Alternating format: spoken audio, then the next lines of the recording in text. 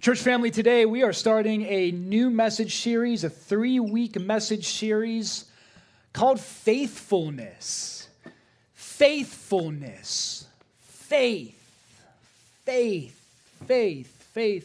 you ever say a word or use a word so often that it loses meaning for you?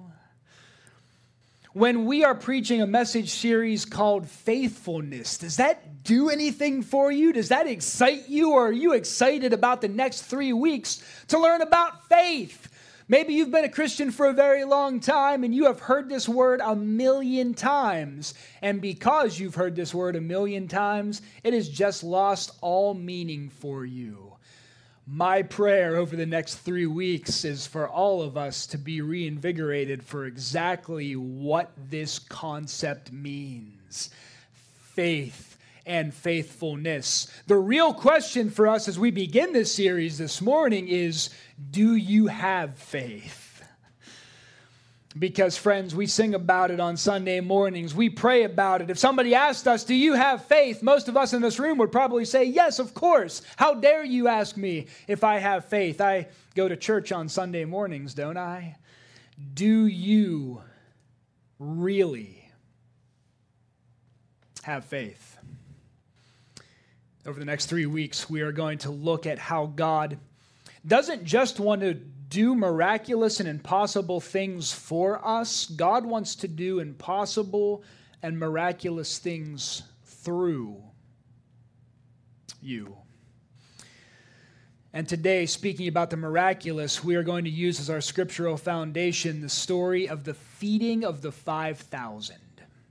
The feeding of the 5,000, we're in John, the Gospel of John, chapter 6. If you have a physical Bible or if you have your online version, you may follow along with me. We're in John chapter 6. With the feeding of the 5,000, now thousands of people are miraculously fed, and a lot of people would say that's impossible. In fact, if you are new with us today, if you're not yet a Christian with us, you might look at everything that's in the Bible and say, hey, this is all fiction. Of course, miracles don't exist. Stick with us. Stick with us. There's a lot of people that would say this is impossible. One of Jesus' own disciples is going to say that this is impossible, but that's what miracles are, aren't they? Just a little Bible trivia for everyone. This is the only miracle, short of the resurrection, this is the only miracle that is recorded in all 4 Gospels. It's in every Gospel. Charles Spurgeon writes this. This story is in all 4 Gospels so that we don't forget how much the Lord can do with little things that are yielded to Him. Little things that are yielded to God. I think that is a tremendous definition of the word faith. Let's walk through this account together. John chapter 6, verse 1. Sometime after the events that just occurred, Jesus crossed to the far shore of the Sea of Galilee, that is, the Sea of Tiberias. They crossed the Sea of Galilee. Now, just for reference, this is about 2 years into Jesus' ministry. Jesus has been performing miracles. He has been teaching. He has been loving his community and his neighbors for the last 2 years. And Jesus, by this point, is rather famous for it. At this point in his ministry, he's traveling across the Sea of Galilee with his disciples. Let's continue. A great crowd of people followed him because they saw the signs he had performed by healing the sick. A great crowd followed Jesus. Why did the great crowd follow Jesus? Because they saw the miracles he performed, specifically regarding healing the sick. Now notice that John doesn't write, the crowd followed Jesus because they believed that Jesus was the Son of God, and they believed everything that Jesus said, and they wanted to become disciples of Jesus. John said they wanted to follow Jesus for the miracles that he could perform for them. This is the crowd we're talking about. We see all throughout the 3 years of Jesus' ministry, a lot of people followed Jesus. Now, if you read all of the Gospels and the Gospels in their entirety, what you'll see is that the large crowd typically was only following Jesus for the quick fix. And that's really the case. Most people were not interested in following Jesus to become disciples of Jesus Christ. Most people were following Jesus for the quick fix. And then I look at the church today and I wonder. And I wonder where we are in all of that. The crowds versus the disciples is the same correlation between being a fan of Jesus Christ and having faith in Jesus Christ. And I wonder where we are in all of that. This is a message series on faithfulness. Let's continue. Then Jesus went up on a mountainside and sat down with his disciples. The Jewish Passover festival was near. Jesus went up on a mountainside. The Jewish festival of Passover was near. Very interesting imagery here. Jesus on a mountainside, and it's the Passover festival. Do you know the origins of the Jewish celebration of Passover? It had its foundations about 1,500 years before this event that we're reading about today in Egypt, where the Israelite people were slaves in Egypt, and God led them out of Egypt through a prophet named Moses. Moses to this day remains one of the most dynamic, one of the most well-loved and important prophets in the Jewish faith. Moses famously went up on a mountain to receive the law of God. Moses is the one who famously called manna or bread down from heaven. Moses said this around the year 1500 BC, "The Lord your God will raise up for you a prophet like me, better than me, from among you, from your fellow Israelites. You must listen to him." This prophecy was made in the year 1500 BC. Who was that prophet? It took 1,500 years for this particular prophecy to become fulfilled in Jesus Christ. This prophecy was clearly fulfilled in Jesus Christ, and now John is helping us connect the dots between Moses, a most beloved figure in the Jewish faith, and Jesus Christ, the bringer of the new covenant. Let's continue with verse 5. When Jesus looked up and saw a great crowd coming towards him, he said to Philip in particular, "Where shall we buy bread for these people to eat?" Hey, Philip, where should we buy bread for all these people to eat? Now let's pause here for just a second. Could Jesus have called bread down from heaven? Yes, it's very important for us to understand that Jesus could have snapped his fingers and he could have called lobster dinners down from heaven. He absolutely could have done that. Moses did it. Couldn't Jesus? Yes, he did. Or yes, he could have. But he didn't in this particular case. He leans over to his buddy Philip, nudges him, and says, "Hey, Philip, how in the world are we going to feed all of these people?" Philip said, "Hey, no problem, Jesus. I have faith in you," and that's where the story ends. Oh, shoot. No, that's not what it says at all. Jesus asked Philip only to test him, for he already had in mind what he was going to do. I love this about Jesus. He already had in his mind what he was going to do. Philip answered him, "It would take more than a half year's wages to buy enough bread for each one to have a bite." I'm going to read that how I imagined Philip said it. "It would take half a year's wages to buy enough bread for each one to have a bite." Don't laugh. You would have done the same thing. I would have done the same thing. Hey, listen, this story is traditionally called the feeding of the 5,000. That's not a great title for this. It was 5,000 men who were there. Now, inevitably, these men, some of them would have been married, some of them would have had children. So we're not talking about feeding 5,000 people. We're talking about feeding probably closer to 15 to 20,000 people. So in Philip's defense, and for context, if you're a hockey fan, the PPG Paints Arena can hold about 20,000 people. Imagine sitting in PPG Paints Arena. I wish they would come up with a better name for that too. The Consol Energy Center, PPG Paints. What's Heinz Field called now? Acrisure Stadium. What? I understand corporate sponsorship. This isn't in a script. We don't have time to do this today. Imagine sitting in PPG Paints Arena looking at all the other 20,000 people around you, and if they don't start winning, it's going to be a lot less than 20,000 people. But imagine it's filled to capacity, 20,000 people, and your buddy leans over to you and say, hey, the concession stands all ran out of food. How do you think we should feed all of these people? Your response and my response would be the same as Philip's response. You can't possibly tell me that you expect us to feed all these people. One, the logistics of that. How in the world are we going to get the food? And even if we had the food, how could we afford to buy the food for 20,000 people? Jesus, this is impossible. It can't be done. Now, that's a very interesting thought from Philip. Because Philip had known Jesus for years and had seen Jesus for years. Can you imagine what Philip had seen with his own two eyeballs? He had seen miraculous healings. He had seen demons come out of people. He had seen the multiplication of food and drink before the turning of water into wine. Philip had seen that, at least he heard about it. And Philip is probably somebody who, if you would have asked him if he had faith, he would say, of course I have faith. How dare you ask me if I have faith? I follow Jesus, don't I?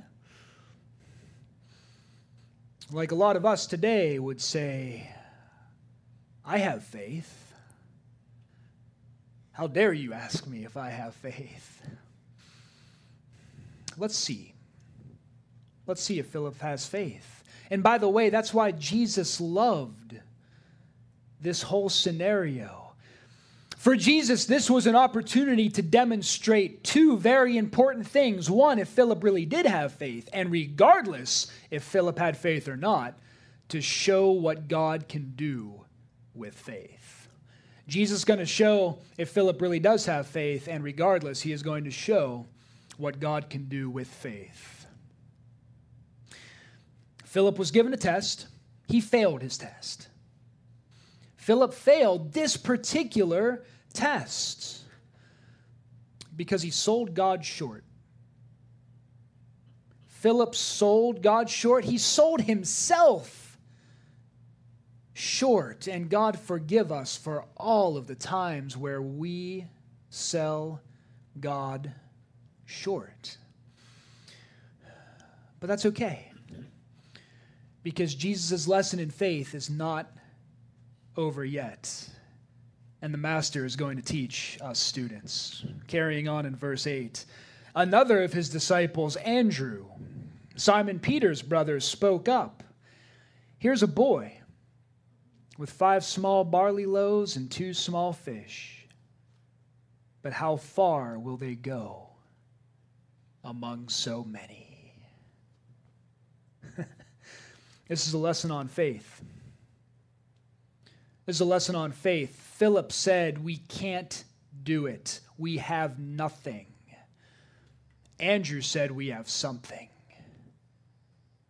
One of them said, we have nothing. And isn't that like human beings? We have nothing. I can't do it. We can't possibly do it. But Andrew said, at least we have something. And friends, I want to tell you today that that is all that faith requires. What did Jesus say about faith and what kind of a seed? A mustard seed. If we just had faith the size of a mustard seed, you and I could walk on water, you and I could move mountains. That's the thing about faith. It just requires something. Faith isn't the grand gesture. Somebody needs to hear this today. Faith isn't raising somebody from the dead. Faith is not feeding 10,000, 15, or 20,000 people. That's God's work. God will do that. All that God needs from us is a little faith to work those miracles through us. Philip said they had nothing. Andrew said we have something, and that's all faith requires. That's all God needs is something. Now, in all of their defenses, it wasn't much. What did they have? If they were doing the human thing and they were taking an inventory of everything they had, okay, Jesus wants us, hey guys, Jesus wants us to feed 20,000 people. Let's list our assets. What are the assets? One small boy One little boy. In the original Greek, it's a paideon. It's a little boy. Emphasis on little. With what? What did he have? 5 loaves, little loaves. And how much fish? 2 fish, a little fish. He had a lunch. They didn't have a lot. It wasn't a lot, but it was something. And God can work with something. God can do big things with a little faith. This is a 2,000-year-old story, and I know for a lot of people it's hard to wrap our minds around a 2,000-year-old story. I'd like to introduce you to a little boy from our congregation. Some of you may know him, who is allowing God to do big things through him and his lunch.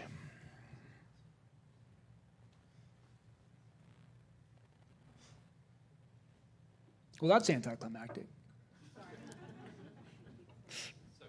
It's okay.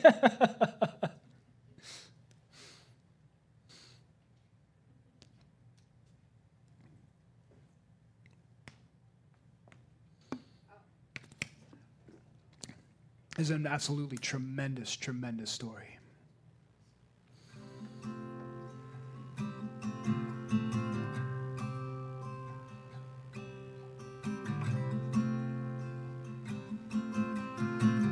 My name is Liam Vitz. I'm 10 years old, and I'm in 5th grade, and I go to Maxwell Elementary. When I was talking to my dad in the car, we were talking about going over scripture. So I was thinking about doing this Bible study at school. So I had my Bible, I had a couple devotionals. So I went to school, got a group of friends, and we went to the back room, and I printed out some Bible verses, and we started going over them. Miss Debbie gave me this book, Make Waves by Ellen Moore. It's a devotional, and me and my friends go over it. Each day we do like an activity and read over it. My dad told me that when you touch someone with the love of God, it plants a seed in their heart so the Holy Spirit can move with them. I did get a little afraid, but then when I started asking people, it was much easier. Like a lot of people were like, hey, I don't go to church, but who cares? There's always been a smile on their face, and they loved it. Even if we have 9, even if we have 2, even if we have 1, it's still fun. I hope that by the end of the year I get at least 4 kids to come to Charter Oak. I see it as an opportunity because in elementary school, there's 1 class, and you get that opportunity because in middle school, there's not going to be a lot of opportunities to do this. Very fun, and I get all my chances that I can to show the love of God to everybody.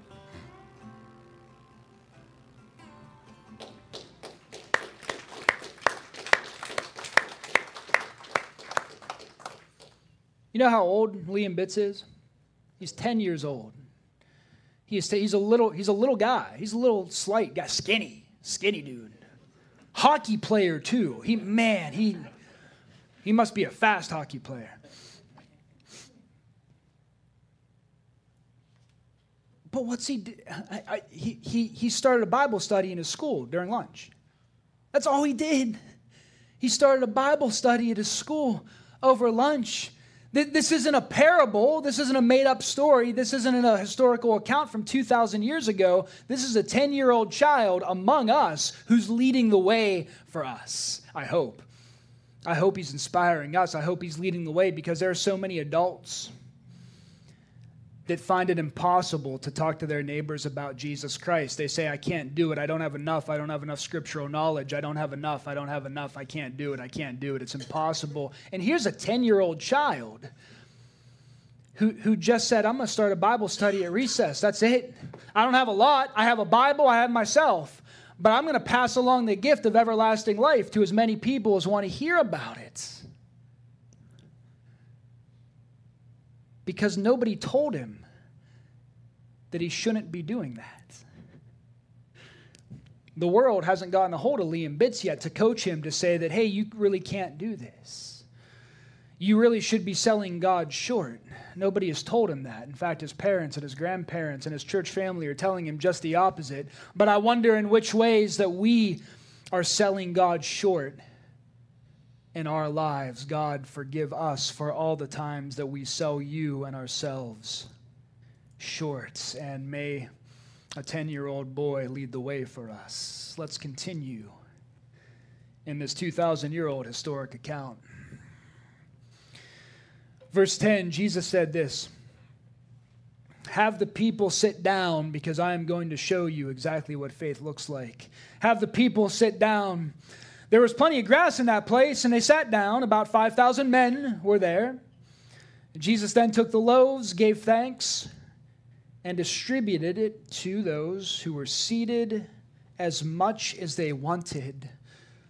As much as they wanted. He did the same with the fish.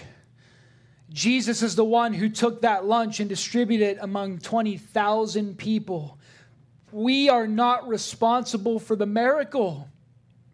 Liam Bitts, by the way, isn't responsible for his classmates accepting Jesus Christ. The only thing Liam is responsible for is opening up the Bible and talking about it. We are not responsible for the miracle. God just wants to work through us. John 15:5, Jesus says, I am the vine, you are the branches. If you remain in me and I in you, you will bear much fruit. Apart from me, you can do nothing. Apart from me, you can do nothing. But do we believe it? We don't provide, God provides. Jeremiah writes, O sovereign Lord, you have made the heavens and the earth by your great power and outstretched arms. Nothing is too hard for you. God, forgive us when we sell him short. God, forgive us when we sell ourselves short. But the world is really good at helping us see that. The world is really good at coaching faith out of us. You don't really wake up early on Sunday mornings to go to church, do you? You don't really go out of your way to serve, right? You don't have time to do that. You don't have time to study your Bible or pray during the day. Your life is way too busy, and there are more important things to do than study your Bible and pray. You can't give, right? Do you really give 10% of your income to church? You don't have to do that. You don't have to love your neighbors. You don't have to forgive, right? You don't really believe in miracles, do you? Do you see how the world loves to condition faith out of us? It's what the world is best at. The world helps us to understand that we can only believe in what we see. That's the way of the world. The only thing that exists is what you can see in front of your own two eyes, but that's not faith. Is it? Watchman Nee wrote, the meeting of need is not dependent on the supply in hand, but on the blessing of the Lord resting on the supply. It's not about the supply in hand. It's not what you can see in front of you. It's about God's blessing on the little you have. But do you believe that? Do you truly, truly believe that? Philip said he had nothing. That's what he believed. That's the trap we're all tempted into. I have nothing. I can't do it. If you have Jesus Christ, you have everything you need. Do you believe that? Paul writes in 2 Corinthians chapter 9, and God is able to bless you abundantly so that in all things, at all times, having all that you need, you will abound in every good work. Let's finish this account up. When all the people there had enough to eat, Jesus said to his disciples, gather the pieces that are left over. Let nothing be wasted. So they gathered them and filled 12 baskets with the pieces. of the 5 barley loaves left over by those who had eaten. This isn't just a story about satisfying hunger. This isn't just a story about filling empty bellies. This is a story about true satisfaction. Please believe that this is a story about true satisfaction. Here's faith. Do you believe that you need Jesus Christ more than you need bread and water? Jesus declared this, I am the bread of life. Whoever comes to me will never go hungry, and whoever believes in me will never be thirsty. That's a bold statement. Not just to read this, not just to pray about it or sing about it. It's a bold statement to say, Lord God, I understand that I need you more than I need water and more than I need food and more than I need oxygen. I need Jesus Christ more than I need those things. That's a bold statement, but that's faith. Do you have that kind of faith? It is a bold statement to reject the way of the world completely for the way of Jesus Christ. But that's faith. Do you have this faith? It is a bold statement to understand that God wants to perform miracles through you. God wants to perform miracles through you. It's a bold statement. It's bold to believe that, but that's what faith is. Do you have this kind of faith? What I really want to ask you is, do you have the faith of a 10-year-old boy who is leading his classmates to eternal life? Church, if the 50 or 60 people in this room had that kind of faith, we would be able to transform this region very, very quickly for Jesus Christ, not for our own benefit, but for Jesus Christ. There are 68,000 people in a 5-mile radius of this spot. 68,000 people within a 5-mile radius of where we are right now. Many of them have not tasted of the bread of life. And I wonder, church family, what we are called to do to feed our neighbors and to feed our children. The grandest miracle that God wants to work through us is to feed our neighbors. Not just food, not just water, but to give them the bread of life. Let's pray about it. Father God, thank you for letting the children lead the way. The children in their innocence. The naive children, Lord God, that have not yet understood that the way of the world is to not have faith. Father God, the children who have not yet been told about the impossible. Father God, if that's not being naive, I pray that we all remain naive. Because, Lord God, miracles do exist. The impossible, Lord God, in your kingdom is commonplace, but no less extraordinary for it being common, Lord God. You desire to work miracles every day. God, forgive us for the times where we look out into the world and say, God, where are the miracles? Why aren't you performing miracles? Father God, your miracles are worked through us. You want to partner with us. Jesus, you could have snapped your fingers 2,000 years ago and fed all of those people whatever you wanted to. But you wanted to use us. And so, Father, forgive us for all the times that we sell you short. Forgive us for all the times that we sell ourselves short. May we consume the bread of life, and Father God, may we multiply the bread of life